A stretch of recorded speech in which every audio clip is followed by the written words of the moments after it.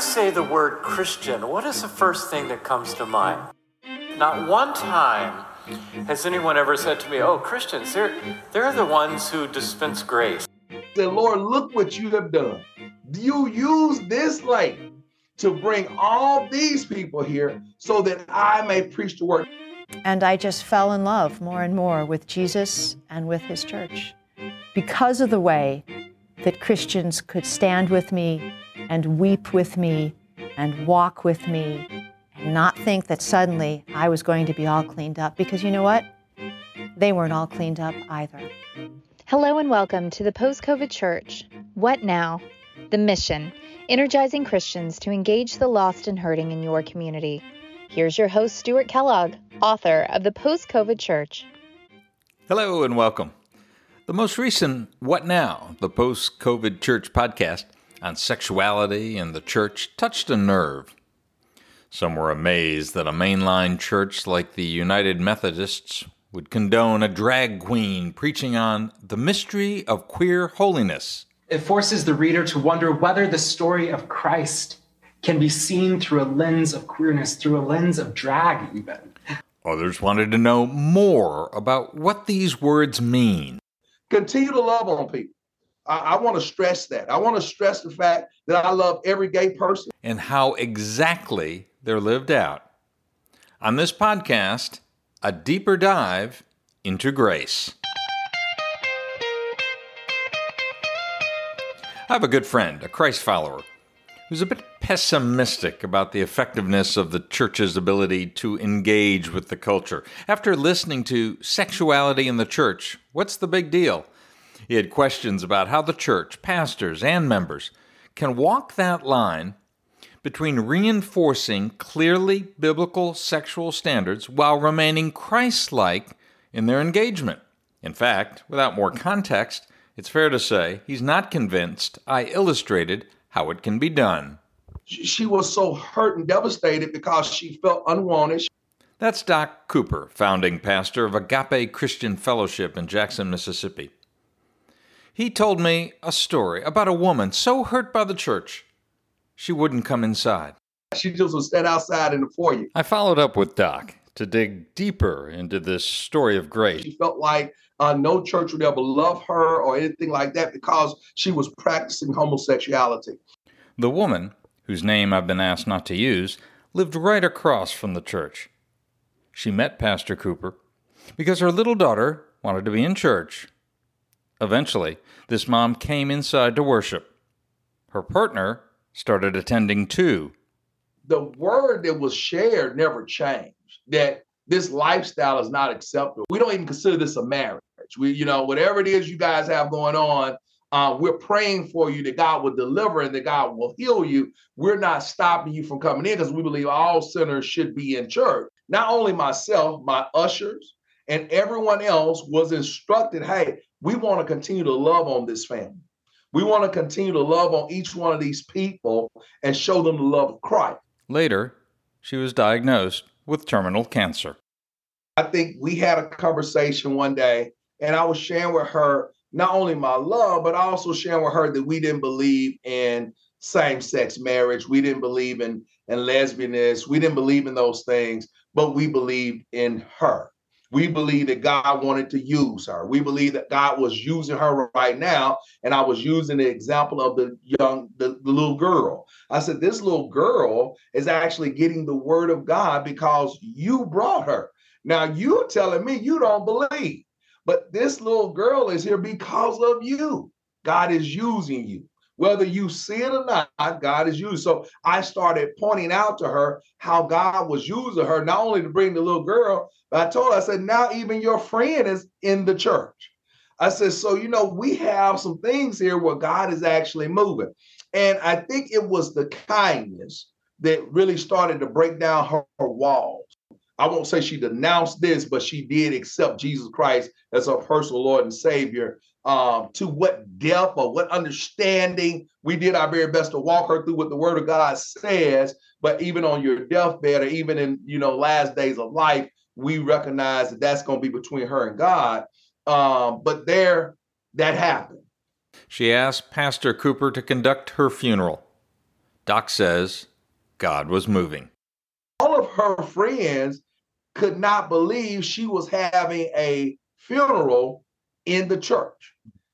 We literally, Stuart, had about 100 people who were all a part of the LGBTQ community, the alphabet community, if you will, right? So they were all there. But I took the opportunity to preach the word of God to each and every one of them. I was so excited about it. I said, Lord, look what you have done. You use this lady to bring all these people here so that I may preach the word. Now, here's what I will tell you. I don't know if they were transformed. I don't know. None of them ever came back to the church or anything like that. But I will tell you, for 45 minutes, they got to hear the word of Christ, and they got to hear what thus saith the Lord about us living, accepting Christ, our personal Lord and Savior, and understand the difference between sin and what Christ teaches. Revisiting this story made me think of Rosaria Butterfield and Grace. She tells her story in The Secret Thoughts of an Unlikely Convert. She was a lesbian, a women's studies professor at Syracuse University who'd just written a column condemning Promise Keepers, a biblically based movement focused on helping men restore the family. Responding letters poured in, and one stood out. A local pastor lovingly probed her worldview, asking, for example, on what she based her moral decisions. She accepted an invitation to dinner, and for the next 2 years, the pastor and his wife met with Rosaria. They met her gay friends.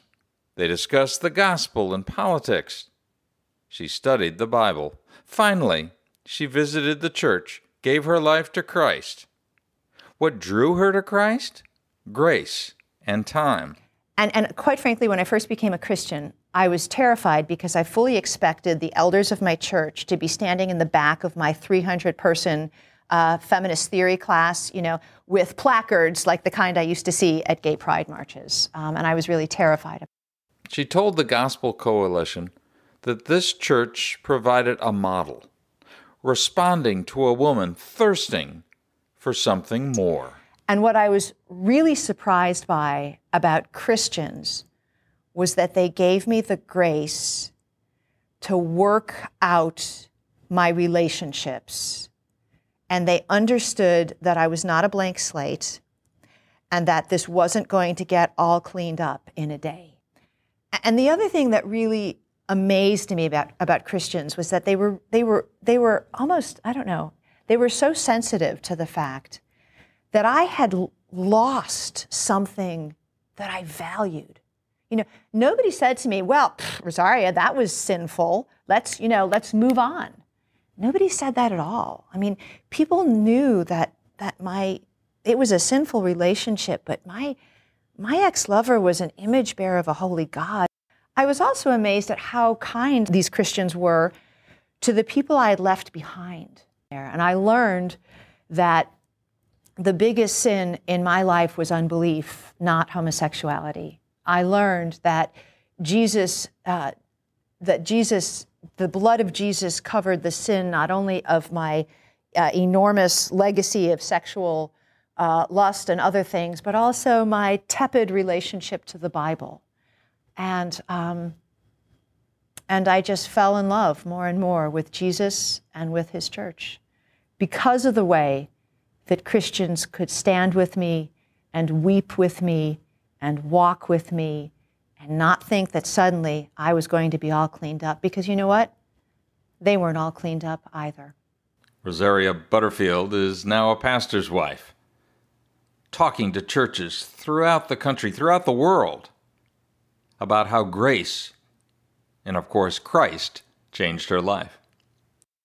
Author Philip Yancey, in his book Vanishing Grace, makes a powerful case that one of the reasons the evangelical church in the West is shrinking is that we too often forget that the amazing grace from God we received is supposed to flow out to what Yancey calls those thirsting for what Christ offers.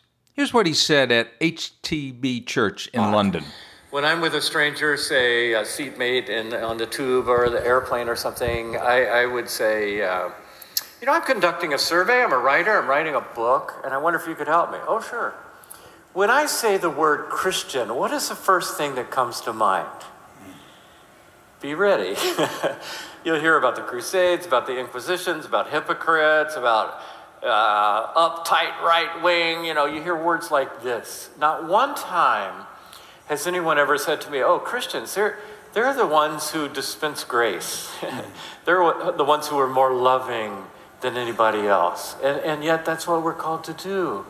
Hebrews 12:15 has become kind of my motto in the NIV translation. It says, see to it that no one misses the grace of God.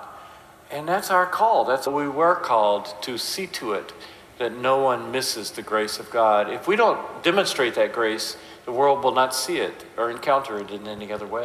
There have never been more thirsty folks needing to hear and live the good news. The post-COVID church has a terrific opportunity, as long as we remember to share the grace we receive.